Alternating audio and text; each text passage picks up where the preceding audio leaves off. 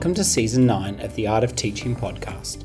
My name's Matthew Green and I'm so grateful that you've joined me today. Before we get started with our discussion, I would like to acknowledge the Dharawal people, the traditional custodians of this land on which I'm recording, and pay respect to elders past, present and emerging. I acknowledge the stories, traditions and living cultures of Aboriginal and Torres Strait Islander peoples on this land.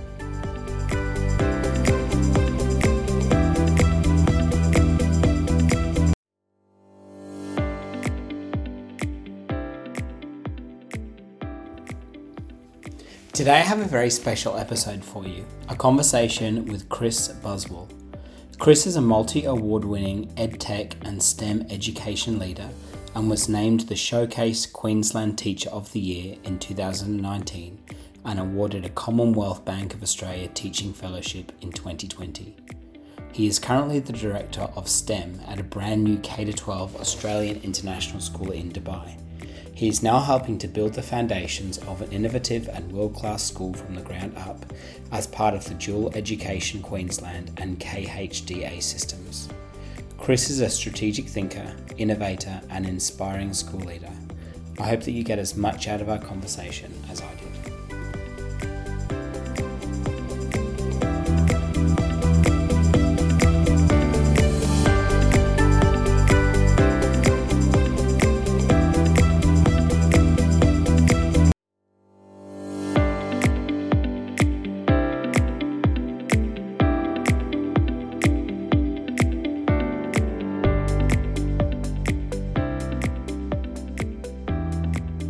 Chris, welcome to the podcast. Thank you so much for taking the time. Where are you phoning in from? I'm phoning in from Dubai in the United Arab Emirates, actually. Nice. What's the weather like over there? This time of year, it's winter here, it's absolutely beautiful. So a lot cooler than summer, 45-degree days over summer, and now we're looking at mid-20s. Nice. Close to 30. Yeah, Beautiful. very nice. I can sense an Aussie accent. Whereabouts are you from? I grew up in Perth in Western Australia, so yep. Nice one. Quite possibly the most important question for our conversation. What's your coffee order when I can finally nip over there and buy a coffee? Well, I'm a flat white lover, no sugar. I've moved into the lactose-free world as I've got older, but coffee over here in Dubai is exorbitant. So I've got my DeLonghi machine that sits there every morning and keeps me going. Amazing. Have hipsters made it to Dubai yet? Yeah, yes. There's a massive coffee scene over here. Yeah, but you can get everything you need over here. Like the diversity of what Dubai offers is pretty incredible. Fantastic. I spent a lot of my time between Melbourne and Sydney, and I know there's this bitter rivalry between there's a lot of cafes with distressed wood and all of that kind of thing. It's good to know that they've expanded beyond Australia. Is there something that's still on your bucket list, or something that you would love to do that you haven't quite done yet? Yeah, at the top of my bucket list is to have kids. Yep. So yeah, it's obviously a code that we haven't been able to crack yet, and we've been trying for a long time. And I think we're at the stage in our lives where we'd love to start a family and have kids and move down that journey. But yeah, I've got obviously a lot of things. I'm a very goal-orientated person, so I love all the adventure sports. So I'd love to be able to kite surf and free dive one day, and I'm a big surfer when I'm obviously not in Dubai. But yeah, on the bucket list, and I by no means do I think I'm ready for it yet, but I'd love to do a TED talk one day, potentially something to do with STEM, and then something that I was going to do as COVID hit was go to Mount Hagen Secondary School in Papua New Guinea to teach for a month, take some long service leave, but that all changed. So that's on the bucket list for later in life. Fantastic. And we'll talk a little bit later about the amazing work that you're doing in PNG. And that sounds, so let me get this straight. You wanted to take time off from teaching to go and teach? Absolutely. Yeah. Interesting. I mean, we do what we do because we love it. It's my passion, teaching, and so the Papua New Guinean people, I have a strong connection with them and their culture, their way of life, and I think immersing myself in that environment, in that community, getting into the classrooms would be something I'd take away forever. So yeah, Mate, I'd love to do it one day. is there a book that's made you stop and reconsider things in your life? Um, I guess there was a book that I read kind of as I turned 30, so 11 years ago now. And it was a time in my life where I decided to travel with a friend and go over to London and do all that and have a little bit of a break from teaching for a year. But it was The Book Thief and by Marcus Zuzak. And I don't know what it is about this book, but it's narrated by death. And I think for me, it really kind of just really shaped my understanding of how important knowledge is, and don't take it for granted. We have easy access to it these days, and the idea of the humanity and the good and the bad that we see in society. And at the beginning of this school year, one of my staff members gave me a book, Legacy by James Kerr, and I cheated a little bit. I ended up getting the audio book and listened to that. But I really like the section where it talks about Richie McCaw and his leadership and the power of language. And I think that for me has really shaped the everyday words that I use in my leadership roles, and just the importance of collaboratively developing that language and that shared understanding of what our language is in our context. I got an email today saying that I had one more Audible credit, so I think I'll be downloading Legacy. Do you feel like you something that I'm sort of wrestling with is, can I say I've read a book if I've listened to it? I don't know. Because I'm reading all the time, but in terms of yeah, I'm not sure about that. What are your thoughts on I don't know. I definitely struggle with that idea, but I think I've been programmed by the algorithms a little bit these days. Yeah. So I mean, for me, it's all about time, and so I listen when I'm exercising, and I find it very hard to sit there with a book when I do get time inside the house. So Yeah. yeah. I'm currently making my way through Stolen Focus by Okay. Johan Hari, and it really talks about that sort of that long lost art of reading, in particular fiction, that ability to hold to hold attention for sustained periods of time, and also to really handle complex stories. And so one of the things that I'm going to try and do, my wife is a fiction writer, and she's always telling me to read fiction, and I don't know, I'm really kind of interested in like the business books, those sort of 3 points to change your life and all that. But I really want to try and embrace more of those kind of complex narratives this year.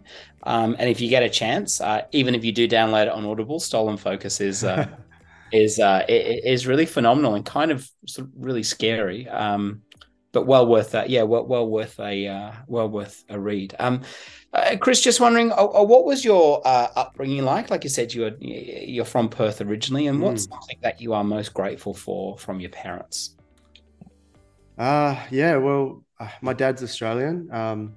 My mum and my grandparents and her sisters emigrated over from London in the 60s. And so, yeah, I mean, I grew up in Coogee. Don't misplace it with Coogee. So Coogee is a little seaside suburb near Fremantle. And so my dad was a Navy diver, and he got a $30,000 loan to buy a quarter-acre block right next to the ocean. So that was where I started my upbringing. And then we moved around a lot. Unfortunately, my parents separated when I was younger, and so I moved in with my mum. My dad ended up doing a lot of work on prawn trawlers, and so he was away a lot, and I had a very strong connection with him. And by the time I got to 15, I ended up moving in with him, and I moved into him and then into a private school education, a boys' school, so Trinity College in Perth. And that was a big change in my life, growing up in co-ed public education. And we moved around a lot when I was younger. And I think, that really shaped a bit of drive in me, being exposed to just the diversity of students that were in that school in the middle of right next to the Wacker in Perth City. And yeah, and I think that really motivated me to start moving into this world that I am in now, the academic world. Yeah, fantastic. And um, what were you like at school? Like, and was there a teacher that had a particular sort of impact in your life? Could be positive, could be negative. Doesn't always have to be positive. I mean, I was very dedicated in school. I was never the top student though, and I guess I wanted to be. So I was motivated and driven, and but I was also I liked a little bit of balance as I got older. I discovered surfing, and so that kind of shifted my attention a little bit. But I mean, I love learning. I've always loved learning, and that was instilled in me from very young. My mum's very spiritual, very grounded by the earth, and we were exposed when we were younger with all of our cousins to just constant learning experiences in nature and the gardens. My grandparents would walk me around the garden and just point out the little subtle things that people don't notice, and I think that kind of experience really stuck with me and just made me curious about the world later on in life. My dad on the other side is he's more logical and very business orientated and very grounded, and in terms of being working hard for what you get, and also tracking a pathway, being setting goals and finishing those goals. So I think that translated into me always wanting more and always wanting to challenge myself and test myself. So I did well in high school. I moved into university, and I don't mind telling this story. It's something I always tell to my chemistry students. So I started off really strongly in my first year of university at Murdoch University, doing an environmental science degree. Not really sure of my pathway at the time, and one year in, I was heading to university with one of my best friends that is still my best friend to this day, and we decided to take a detour on the way to our exams and go surfing instead, because it was one of those days in Perth that just never happens. And you make these silly decisions in life sometimes, and they have obviously impacts. And as a result, I lost my place in that university because I missed those exams and didn't get graded. Now, that was one of those times in my life that I felt like a failure, and I felt like I had to reassess everything and the reasons why I was tracking this pathway. And so I call upon that because my failures for me are one of they're the important learning situations that happen in your life, and it's opportunities to really reflect deeply about what you want, where you want to be. And a year later, I'd moved interstate and just tracked this pathway very quickly to my career now. Wow, interesting. So failure is an interesting one because one of the lessons that I'm learning at the moment is that life is not always linear. It doesn't always end up the way you thought it would. And I look back on my career, specifically in teaching, and the times that I think I failed the most are quite often the biggest opportunities for growth. And it can be, and I've started asking myself two questions this year. The first question is, what if it was easy? And the second one is, what does this make possible? And so the second question, what does this make possible? I was supposed to have breakfast with a friend today, and his kids were going crazy and he couldn't make it. And I said to myself, okay, what does this make possible? And and not that was a failure, but this made possible that I got to have an hour sitting and reading a book on my own in a cafe. And so I've actually started to reframe when things happen that are unexpected. How do you define failure, and why is it an important part of your life when things don't work out the way you'd plan them to? That's a really great question. Defining failure, it's very relative to you. Like, everyone's idea of what failure is different. And like, from a very simple level, when I'm in the classroom and I'm teaching, I always track students down an error-based pathway for them to kind of reevaluate what their thinking was. And then from a bigger perspective, I mean, failure is I'm very comfortable with change and uplifting my life and doing something different. And I think it's because of those failures and that I've had in my life that I've been able to feel comfortable with it's okay to fail. Yeah. And failure for me is it's I guess being focused on something that you think is the right pathway, that you think is the natural course that you should be taking, and then all of a sudden you just get this massive life shift. And yeah, failure it has a bad connotation to it, I think. Yeah. Yeah, it has a really, but I think it's absolutely critical, as you just mentioned, to Yeah. to your own ability to reflect and to change and to grow over time. Yeah, absolutely. So, if we were sitting down at a barbecue and I said, "So, Chris, what do you do? What do you do now?" How would you answer that question? Okay, well, what do I do now? So over in Dubai, I'm the director of STEM at the Australian International School. So we're a brand new school in our second year. So we're a K-12 school. We're only at year 7 yet. So early in our history, only 250 kids. We're the first Australian school in Dubai, believe it or not. So the other emirate next door, Sharjah, has a few Australian schools. We have a sister Education Queensland school in Sharjah, and there's a couple of Victorian schools. At the barbecue, I don't lead in with I'm the director of STEM. I actually find this question really uncomfortable for some reason, and I don't know why. Like my automatic reaction to people is I'm a teacher, and I tend to downplay for some reason my role and what I do, and I don't know if I get different reactions to that question when I say I'm a teacher, depending on where I am in the world. Right. Interesting.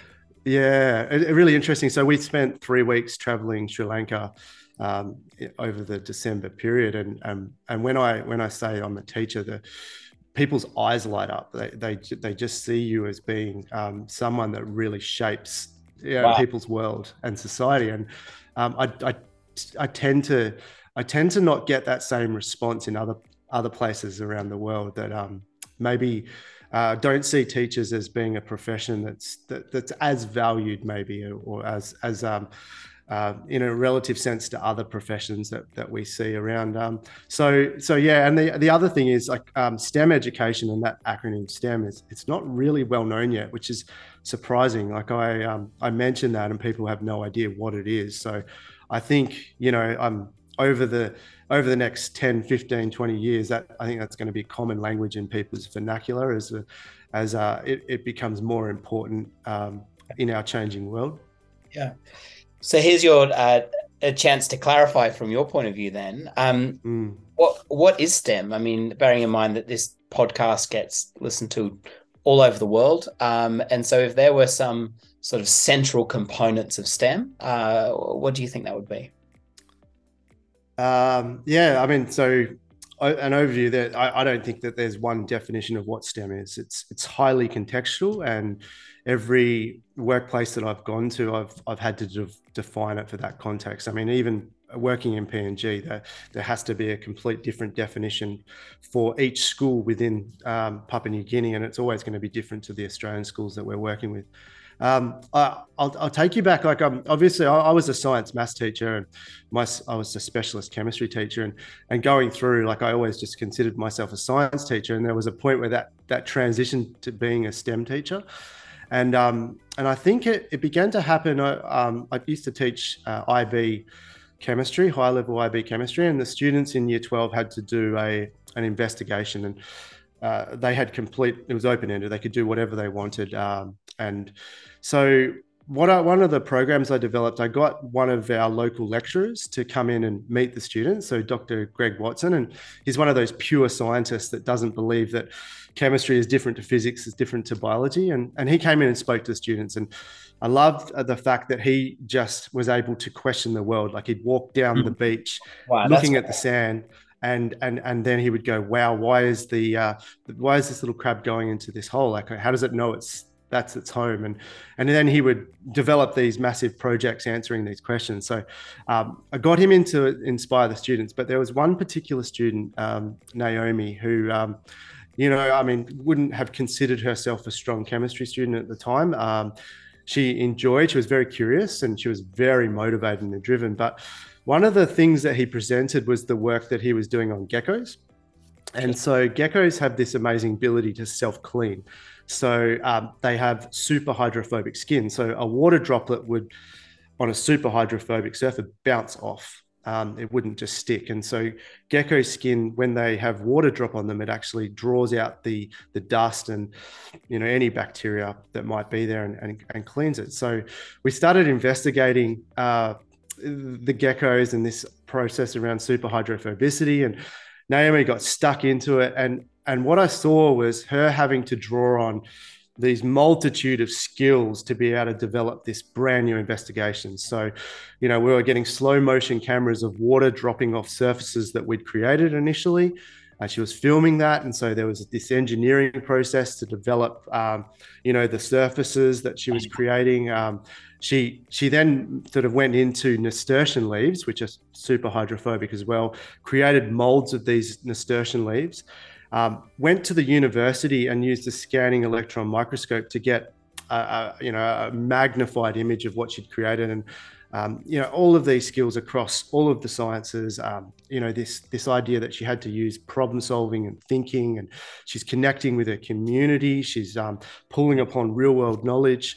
And pretty incredible results. I remember when I first saw this scan that she'd done, and she'd replicated this surface so well that this new material that she'd created was super hydrophobic, but so water bounced off it. But it actually replicated this nasturtium leaf so well that the gas exchange organelles, those little stomata, were just so clearly present. So this girl Naomi, she went on to being so inspired by the work that she'd done, took a pathway into science at university, and now into her career. And she came back into the school afterwards to talk about her journey. And I think, for me, that was where my thinking really changed around STEM. And, we started really, I guess, immersing ourselves in entrepreneurial programs and bringing in design thinking frameworks in what we were doing, and bringing in technology and so forth. But I'm going through a process at the school that I'm at, and really developing our STEM strategy from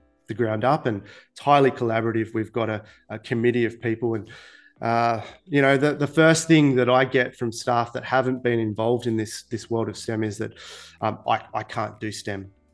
I'm not great with technology. I'm not an engineer. And so there's been there's been a big shift away from the acronym science, technology, engineering, and maths as such, and even this idea it might be STEAM, and bringing in art, and moving away into it. It's a way of teaching, and it's a way of thinking.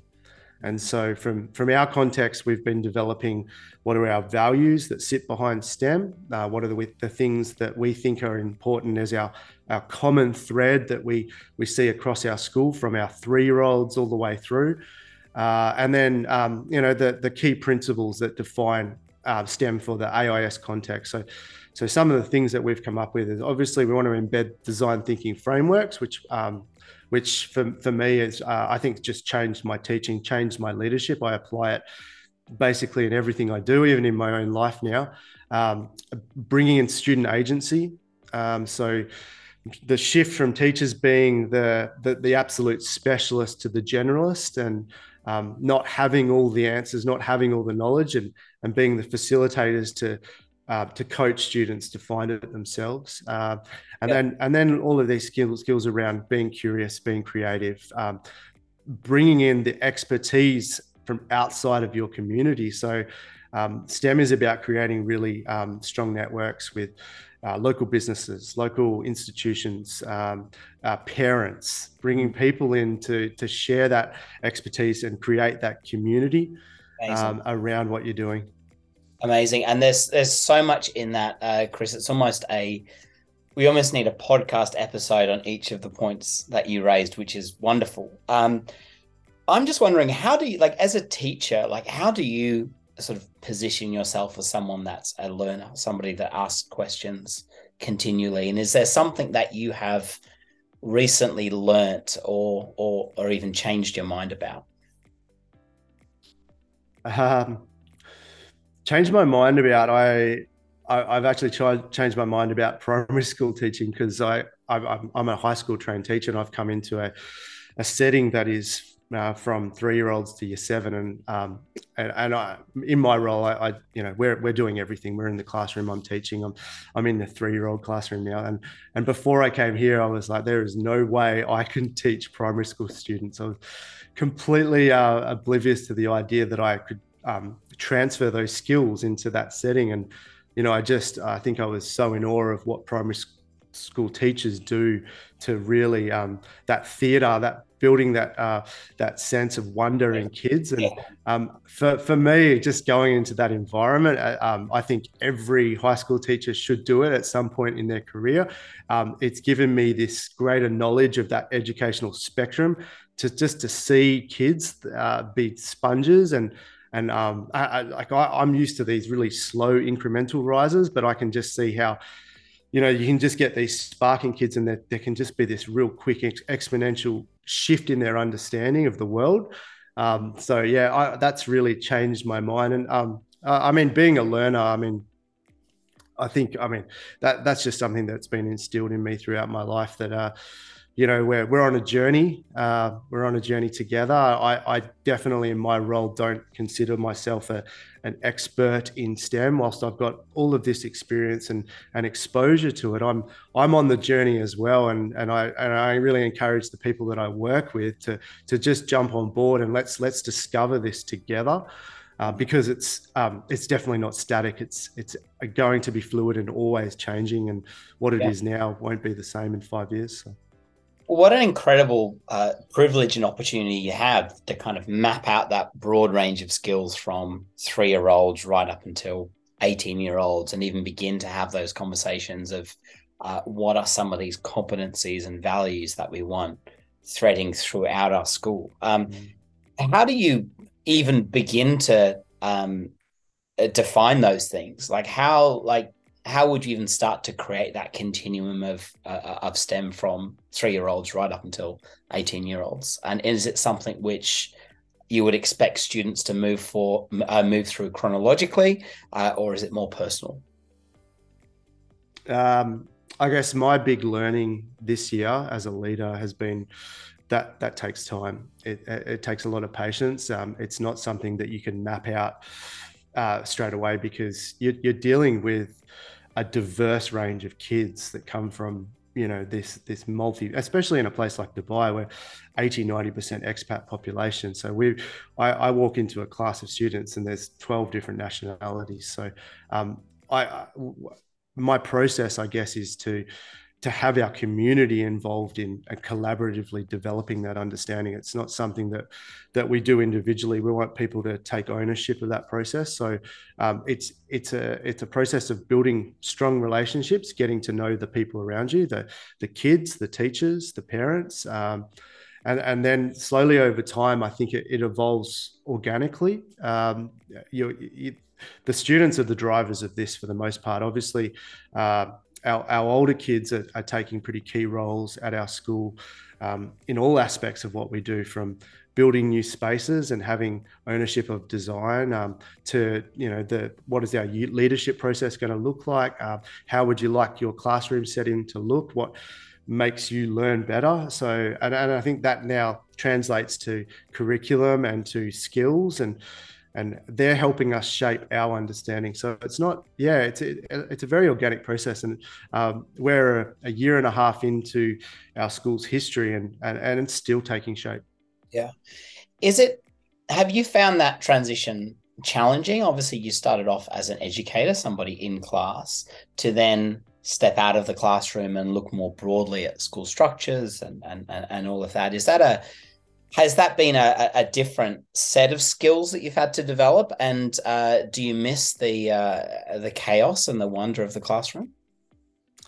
I spend a lot of my time in classrooms. So I obviously we're a new school, and everyone jumps in and just builds the school together. So and I think as a leader, getting into classrooms and establishing relationships and culture and a shared understanding of, like, this is our way of being, our way of doing in the school, is really important. So yeah, I'm in the classroom all the time, and so the chaos is yeah, something I definitely am exposed to every day. But yeah, I mean, absolutely, this year has been a massive journey for me in terms of my Yeah. leadership growth. I'm probably 5 years into my leadership journey. Across schools now, and coming into a brand new school, the first time I've been in a brand new school where we've got dual systems. So we're operating under Education Queensland as well as KHDA, which is the Dubai-based system.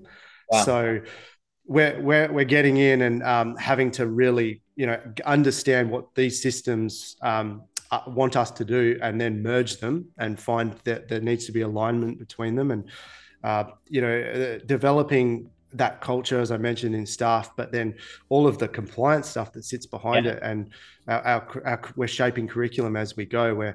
We're building our understanding of moderation, and these are our processes regarding observations. So policies, processes. Yeah, so there's just a body of work around leadership that we've been collectively doing, and my big learning, and I think it's something that I reflect on a lot. I'm going through a coaching process at the moment, is just that idea of patience. And I came from a very large school. We had sort of 2,500 kids at Mountain Creek State High School on the Sunshine Coast in Queensland previously, and established school, and then coming into this new setting, and having to overlay those skills in a primary setting, K to 12, in a new country. There just needed to be this sense of, it doesn't have to be created straight away. Everything that we have is living, and it is evolved over time based on our staff contributing and taking ownership of it. And we could rush things, or we could overlay what we have done previously, but it wouldn't work, and it wouldn't have that longevity of implementation. And so I'm interested in how you'd sort of merge those two curriculums together and kind of find that common ground. I remember in my first year of teaching, I was working in an IB school in New South Wales, but also, so it felt like we had two systems that we were trying to work out, and it was particularly challenging. But what do you think are some of the lessons that our school system in Australia can learn from the system in Dubai? Is there anything that, if we could take away one thing from the curriculum over there, from the way that things are run, what do you think that will be? Dubai, I mean, the UAE itself is the change that has happened here over 50 years is pretty phenomenal, and things move very quickly. There's this idea of things can shift within a day's notice, and this is our change of process. And we could get told that there's a public holiday next week. It's just the way things work over here. And I think that translates to what we see in the world of the KHDA and their education system. I mean, there's a lot of grounding based on the Ofsted process that they use over in England, the British-based system. But the key ideas is that I think we're the first Australian school, and Australians by nature, we do things a little bit differently, and we really believe in this idea that we're developing the whole child, this holistic sense of education. And we might not achieve an objective over a single lesson. It might be mapped out over multiple days, weeks, months. And so I think a lot of our work is to lead up as well. It's to showcase what makes us unique, showcase what makes us different to other education systems, and then align the way we work with what's already there.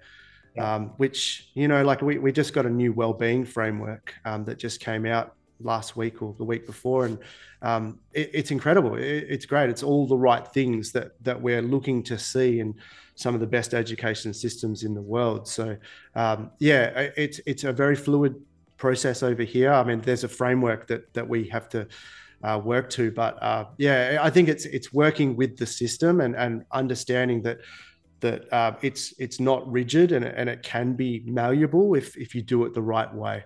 Yeah, interesting. I'm just curious, Chris, how you define leadership, and also if we were to ask somebody that you worked with about your leadership, what would they say? I promise we haven't asked anybody. That would actually make a really interesting podcast if we brought somebody in. What do you, firstly, like I said, how do you define leadership, and also what would one of your colleagues say about your leadership and your leadership style? Okay, so I mean, leadership is a growth journey, and my understanding is always shifting and changing. I love had a student a few years ago when I was involved in the Papua New Guinea PNG Oz partnership, and they stated that leadership is a state of mind, not a role, and that stuck with me. I think. Leaderships leaders are first class notices. So they're someone that has an idea of the staff within, and really observes, sits back and gets to know the way trends are moving around classrooms, around the larger school structures, and are able to shift and predict what might happen. I read this great article about Lionel Messi, and it talks about his leadership on the pitch, and he spends 85% of his time off the ball. And some people say he's kind of like meandering on the field and walking around, but what he's doing is being a first class noticer. He's looking around and observing the play off the ball, and that allows him to predict what's happening next. And so, I mean, education and leadership, it's a deeply human career, and the first thing that we need to do as leaders is to get to know the people that we have around us, so that we can build those relationships that foster trust, that build safety. And really, once you've got those key fundamental elements, I believe that you can inspire people to kind of think beyond what their boundaries are, or what they think their boundaries might be.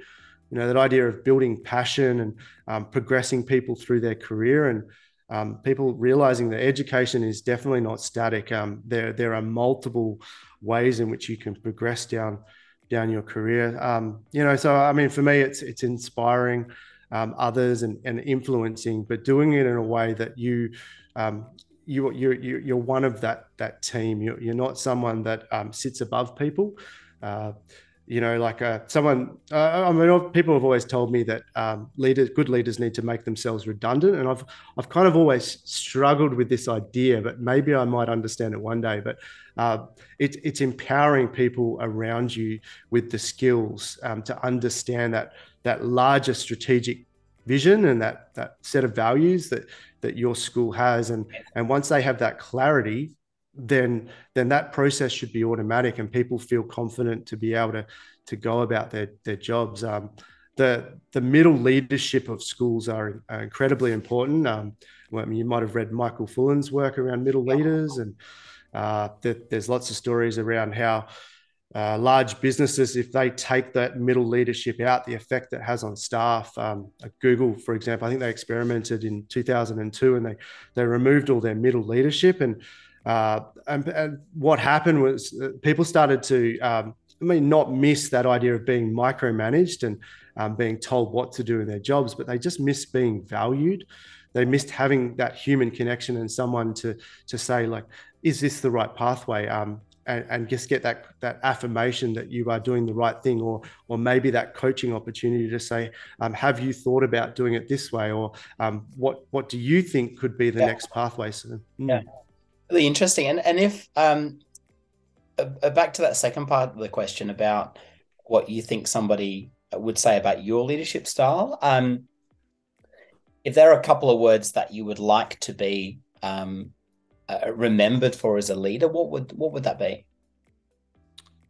I mean, the values that you hold as a leader often is not what other people see. So there's a lot of work in making sure that you're showcasing that and leading self first. I mean, people, really interesting. I think the science teacher in me is always, I have a relative sense of who I am, and other people sometimes see me as being this highly motivated and driven leader that's always sort of being innovative in their thinking, and I measure myself based on people that I think are great, and I don't see myself that way sometimes. But I think people just see me as being incredibly passionate. I think that comes across in everything I do.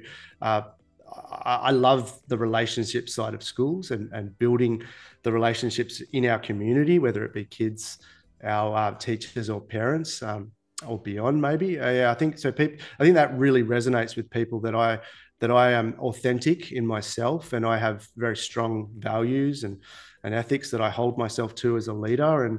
And I think that once you've established those set of values, it means that people will Yeah, automatically follow. Yeah.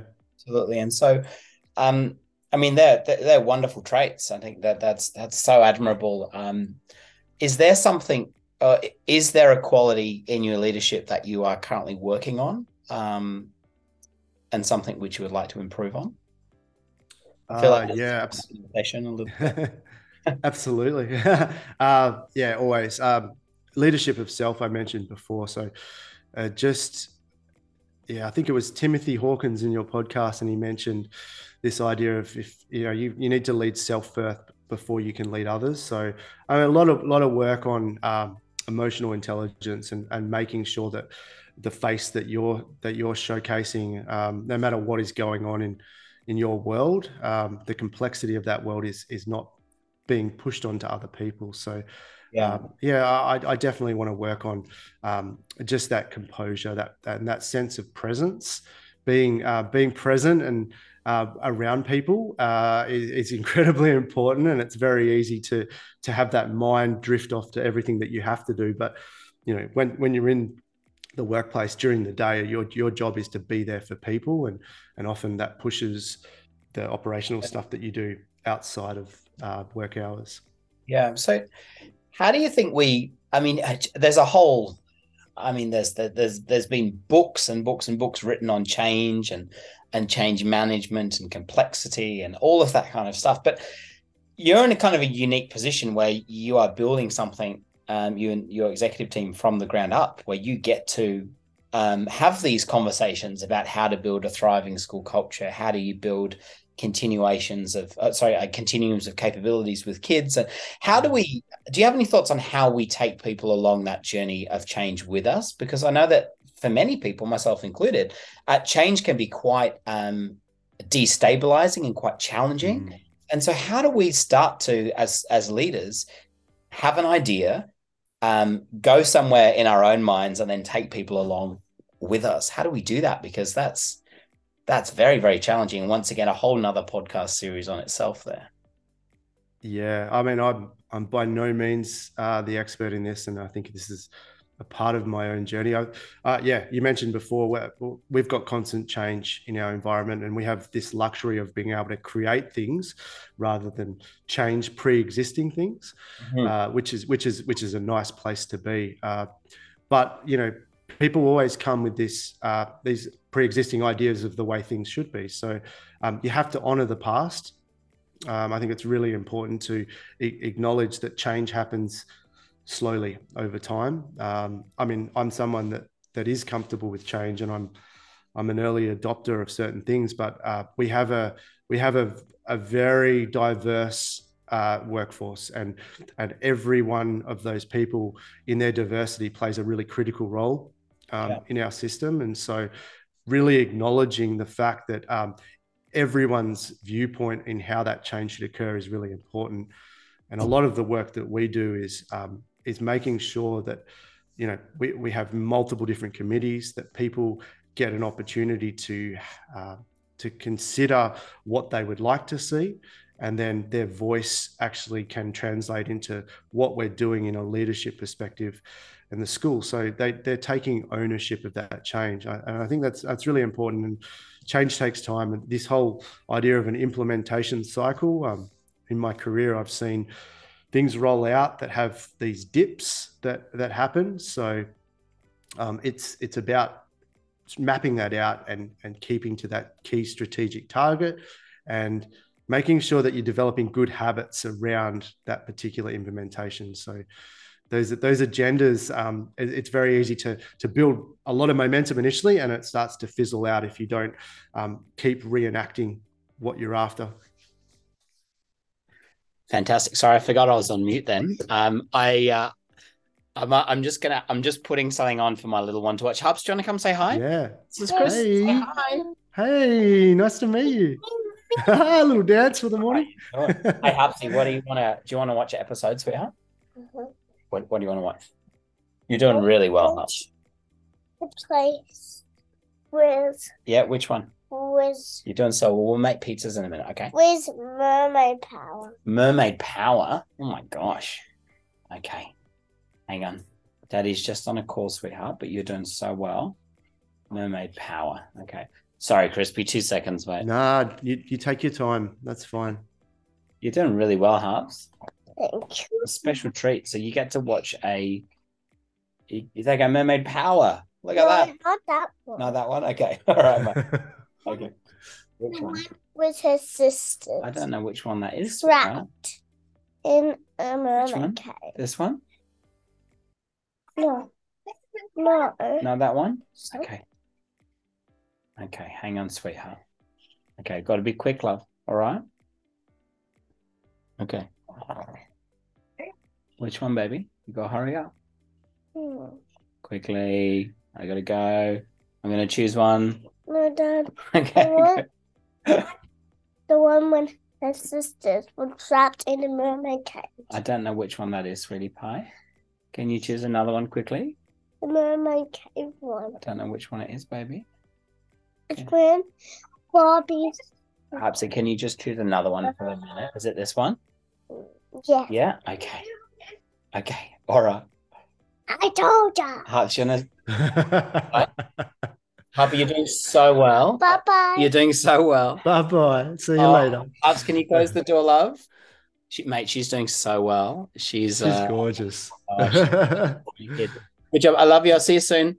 So I'm bribing her with like making pizzas and stuff, and I've got one more after this, and so she's doing well, mate. And then all right. So I will of course edit that out. So what I think, so we obviously, I think well done for maintaining focus during that question while it was all chaotic on my side. I appreciate that. Oh, that's all right. What I would love to do, so the next question I'm going to ask is about PNG. And so I would love to start to move into that, if that's okay, because I know that's something which you would really love to talk about, and it sounds really interesting. Yeah. So, okay, let's get started. So, Chris, tell me about the work that you were involved in PNG. It sounds really, really interesting. Yeah, so the PNG Oz Secondary Schools Initiative was formed 4 years ago, and it's an Australian government DFAT initiative led by Asia Education Foundation and University of Melbourne. And basically it's combining 12 schools from Australia and 12 schools from Papua New Guinea. Wow. With the objective to develop a shared understanding of what STEM education is, build leadership skills in students, and this idea of people-to-people links. And you know, that shared understanding that I mentioned, it's what I've really loved is that we come from Australia with, I think, a fairly developed sense of how STEM education is playing out in schools. There's been over the last decade a lot of grant funding that has gone into schools to really build foundational skills in teachers, but going into PNG and then seeing this completely new context and incredible people, and then the shift of my understanding around culture and how that embeds in traditional understandings of what STEM education is, and this idea of this human connection and how important it is for the understanding of how education works in a STEM setting. But yeah, the partnership itself, it's been going strong now for 4 years, transitioned from face to face. So we actually spent time in Papua New Guinea. We all went over to Port Moresby and then went into schools, in rural schools. So I was in Rabaul, if people know where that is, a school called Keravat. So I got to teach in that classroom, and the Papua New Guinean schools came over to Australia. We did workshops in Melbourne. Mount Hagen Secondary School, which is our sister school, came to Mountain Creek on the Sunshine Coast. I've got great memories of the team coming to my house and having a barbecue. So, really a great opportunity to really build strong connections. And I think that's what allowed us to transition very quickly through COVID into this online world, and using blended models and maintain momentum in the partnership. So I'd like to acknowledge some of the incredible educators that have been a part of that program. And I came in as a teacher leader initially, but people like Chris Hart, Anna Antonevich, Kathy Kirby, these are some of the people that have, I think, shaped my understanding of STEM education and leadership, and what's possible in this international education setting. So big thank you to them. And over time, my role's kind of evolved. I've been leading design sprints, so blended model design sprints. So we've done ones on climate change, on food security, and the way it operates is it'll be a day that we'll do this sprint, and it'll go out to schools across PNG in Australia. We might have 150 students operating in a hall in one school, and so, a typical classroom in Papua New Guinea has 70 students for one teacher. So during COVID, we had kids operating from home. So this just really diverse mix of ways of working, and the outcomes, we always link it to real world situations, but the work of the students is just incredible. The solutions that they've come up with, and the way that they have worked together to really shape, and as I said, my understanding of STEM has been quite amazing over time. Incredible. I don't know if you've heard of the amazing work of Jen Buchanan and also Russell Cayley from Think Global School. I had the immense privilege of speaking to both of them for the podcast. And one of the many things I took away from that was a reminder of how important it is to place learning within real context and actually getting students to solve real world issues. It's so lovely to hear. Like, I think back to your story of you walking around your grandparents' garden and noticing things and fixing things and tinkering, and that was learning at its finest. And the fact that you can go to different schools that will have different levels of privilege to what you're currently at, and we can all learn from each other if we are positioning learning within these real contexts. And how important do you think it is to get students to help develop that concept and that question for themselves, so that they have that ownership? I mean, at the framework of design thinking absolutely encourages it, but you have to develop a sense of perspective and empathy in order for that to happen. A lot of our kids, will develop solutions or initially decide on a problem that's based on their local context. It's something that relates to their specific community. It's a need within their community. But to do that, they have to scan, they have to get an understanding of the way things operate. What are the needs of not just them as learners, but the stakeholders that this might affect. So it's really important for kids to think first locally and then overlay that to a global solution, because often you can scale up, you can translate what is done on a small scale to a large. Wow. And you sort of briefly touched on the use of technology and obviously we're all sort of globally coming out of the COVID-19 pandemic. And what do you think are some of the things that the COVID-19 pandemic taught us about the importance of the work that we do as teachers? Are there any lessons there? Are you optimistic that we can learn from these lessons, or do you think we'll kind of spring back into old habits? Very interesting. I mean, what we saw very quickly was this idea that what we saw in a regular classroom wasn't what we were seeing in the digital world with kids. It really brought to the surface that there is a diversity of learners, and no one is the same. And for me, there was a quick snap. Now we're online, and there was a mass upskilling of teachers and students into how we operate in this digital world. But the students that I would see probably the least engaged in the classroom setting often were the ones that were the most engaged and the most willing to be a part of the digital world. So I think the lesson that I learned is that the regular traditional classroom potentially isn't the best way of working for some people, and maybe we need a hybrid model to best cater for our kids. So that's the first thing, and then overlaying that is this idea of well-being and the importance of well-being from a student perspective and also a teacher perspective. And I think a lot of people walked away from COVID thinking that they need to ensure that they have a balance. Teachers are absolutely hardworking and then dedicate a lot of their life to kids, to the classroom. And so I think, we need to make sure, and there's been a lot of work done in Australia around the role of our profession and making sure that we protect our profession and we ensure that it is sustainable in the long term. Yeah.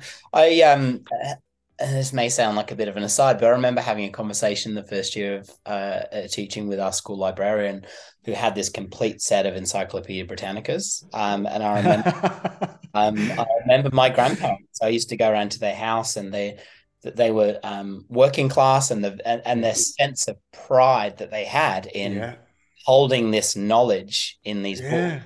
They never looked at them, but they were just on the bookcase. And I remember in my first year of teaching having a conversation. I came in all ready to go and change the world quite naively and all of that kind of stuff. And I remember having this conversation with the librarian and saying, we don't need these, they're outdated. And it raised this whole, and look, if I had that opportunity again, I would have been a bit kinder and listened.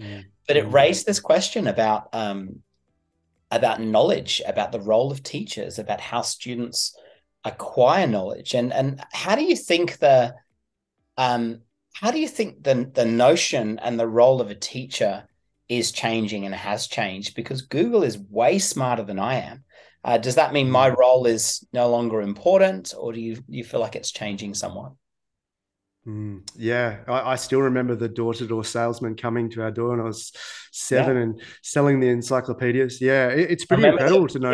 I remember they had this like gold leaf, I think, on the spine, and they just looked like they were so important and so unattainable. Sorry to cut you off. What do you think? How do you think our role is changing as educators? I mean, rapidly changing world, and I know we throw that out, quite easily, but our world is, and there is the shift is becoming more exponential in its change, I think, over time. So the role of the teacher, we are no longer the sage on the stage, or the fountain of all knowledge. I think global education is changing. The trends and the way kids learn is changing. So I mean, if you wanted to learn something, you can do it for free using YouTube for the most part. So kids understand that they can access knowledge however they want to and whenever they want to. So I think our teachers have to be more comfortable with this idea of being a generalist and being a facilitator and giving kids, whilst honoring the curriculum, making sure that we give opportunities to take a breadth beyond that, because kids will go there if given that opportunity. So I believe that we're going to see some big shifts over the next decade or two there's the big talk at the moment is ChatGPT and the effect of AI, and if kids can write essays using AI, then do we need to shift our ways of assessing and this real importance around skill development? And I think, that STEM education does that really well, bringing the general capabilities to the surface of our education system. So, going back to what you said before, are we ready for it? And am I confident that the changes that we saw in COVID are going to last? I don't know. I mean, there's a lot of push and pull from different factors. Systems pull down and affect the way that we operate. And I think we need to start thinking globally, and I think the IB does that really well, building these global networks. Something that when I was head of department for IB, I just saw this community working together to shape the way in which the curriculum developed. And I think we need to see more of that. We need to see teachers, students working together to shape the way our curriculum should be in the future.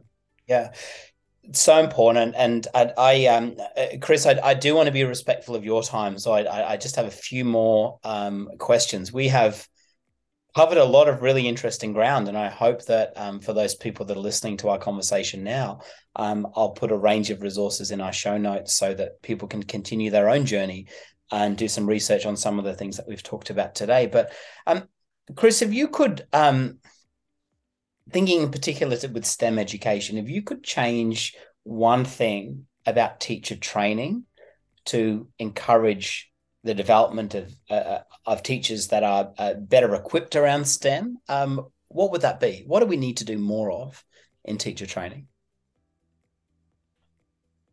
Wow.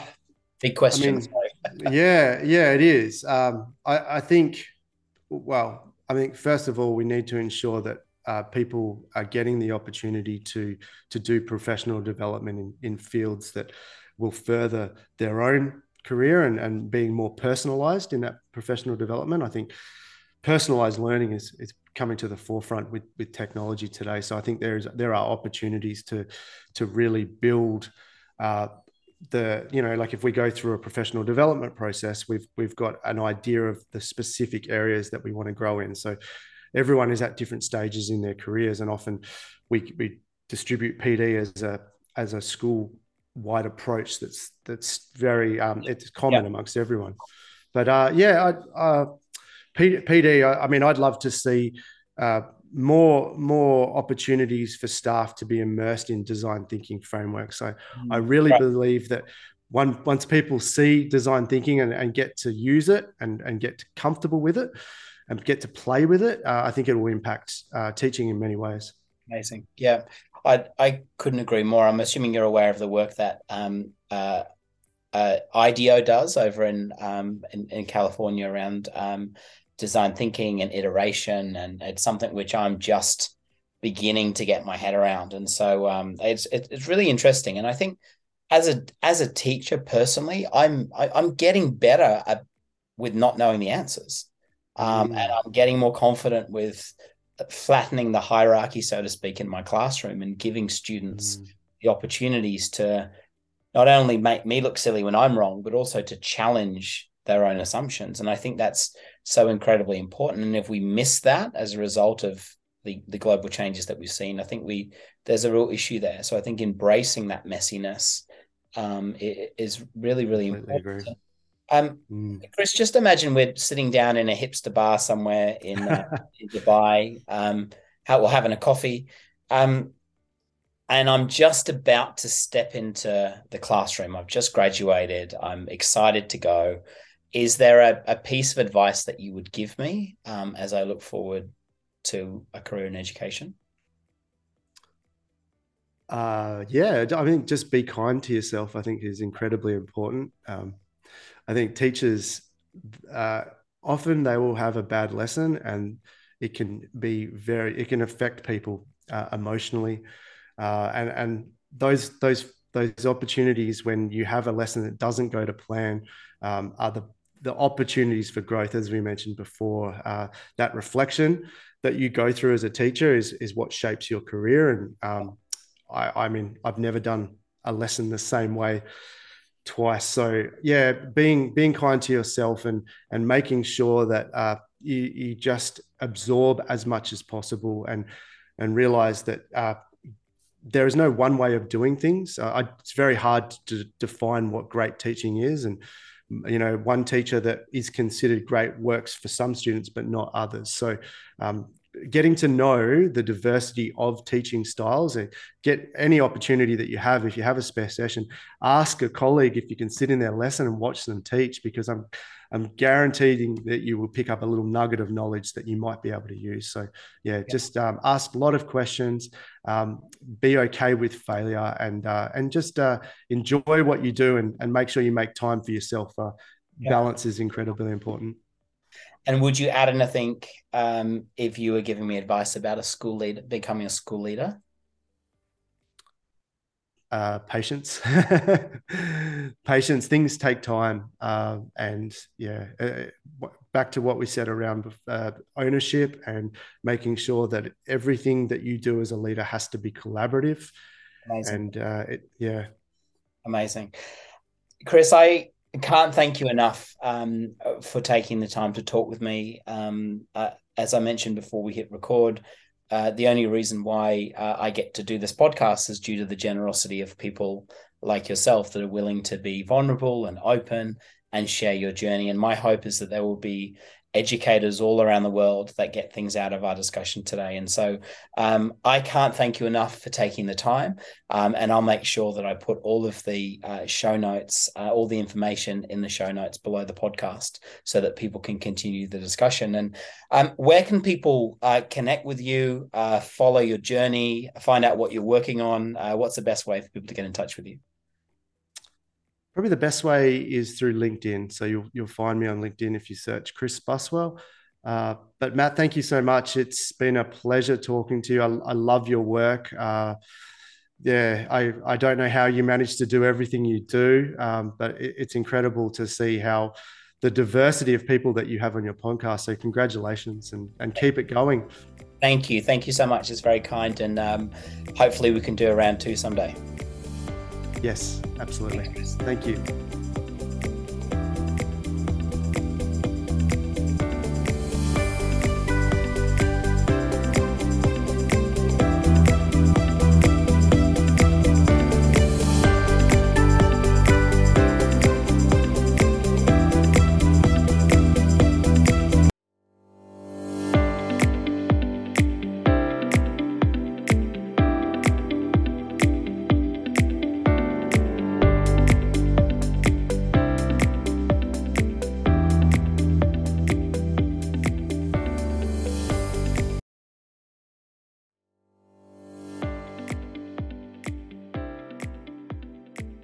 Thank you for taking the time to listen to the Art of Teaching podcast today. I hope that you, like me, got some valuable insights out of our discussions. For show notes, please visit theartofteachingpodcast.com. And I've also created a private Facebook group where we continue the discussion there. The link will be in the show notes. Thanks again for listening and can't wait to see you for next week's episode.